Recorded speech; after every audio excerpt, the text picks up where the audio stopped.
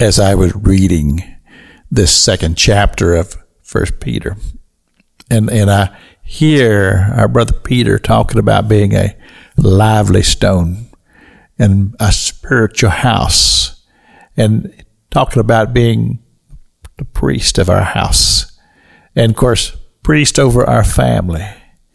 And as he follows this thought process through, my mind took me to the shores of Galilee.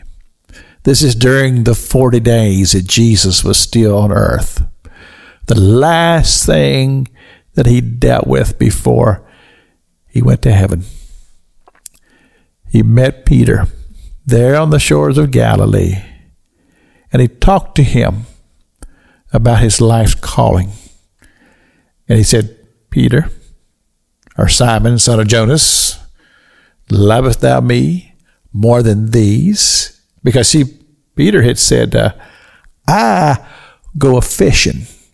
Now, I interpret it this way. He said, he's thinking that, I failed the Lord when I denied him, and I'm no longer worthy to even be his disciple.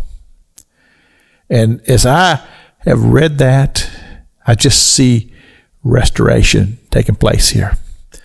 That Jesus Christ restored him and called him to the ministry. When I read that, and I read these words of our brother Peter, when he talks about how that we're lively stones and that we are part of the church and that Jesus Christ is the chief cornerstone, elect, precious, no doubt about it. That's what he says, and no confusion concerning this.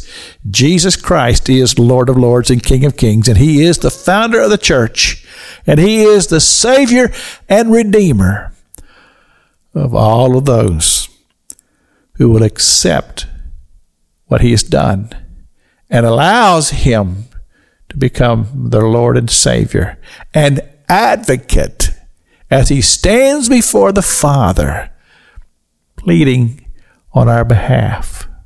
He says, many reject this. To many, this becomes a stumbling block. They just can't seem to get beyond the reality of this. Because in so many ways, the message is so simple. It's just simply this. We've all sinned, as Brother Paul says it. We've all sinned and come short of the glory of God.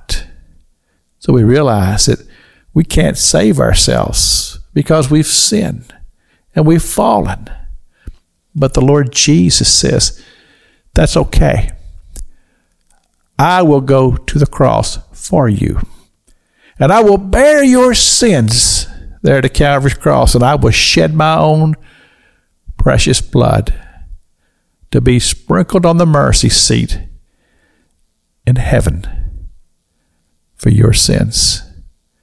If you accept that, then you have forgiveness, and you have the hope of eternal life forever.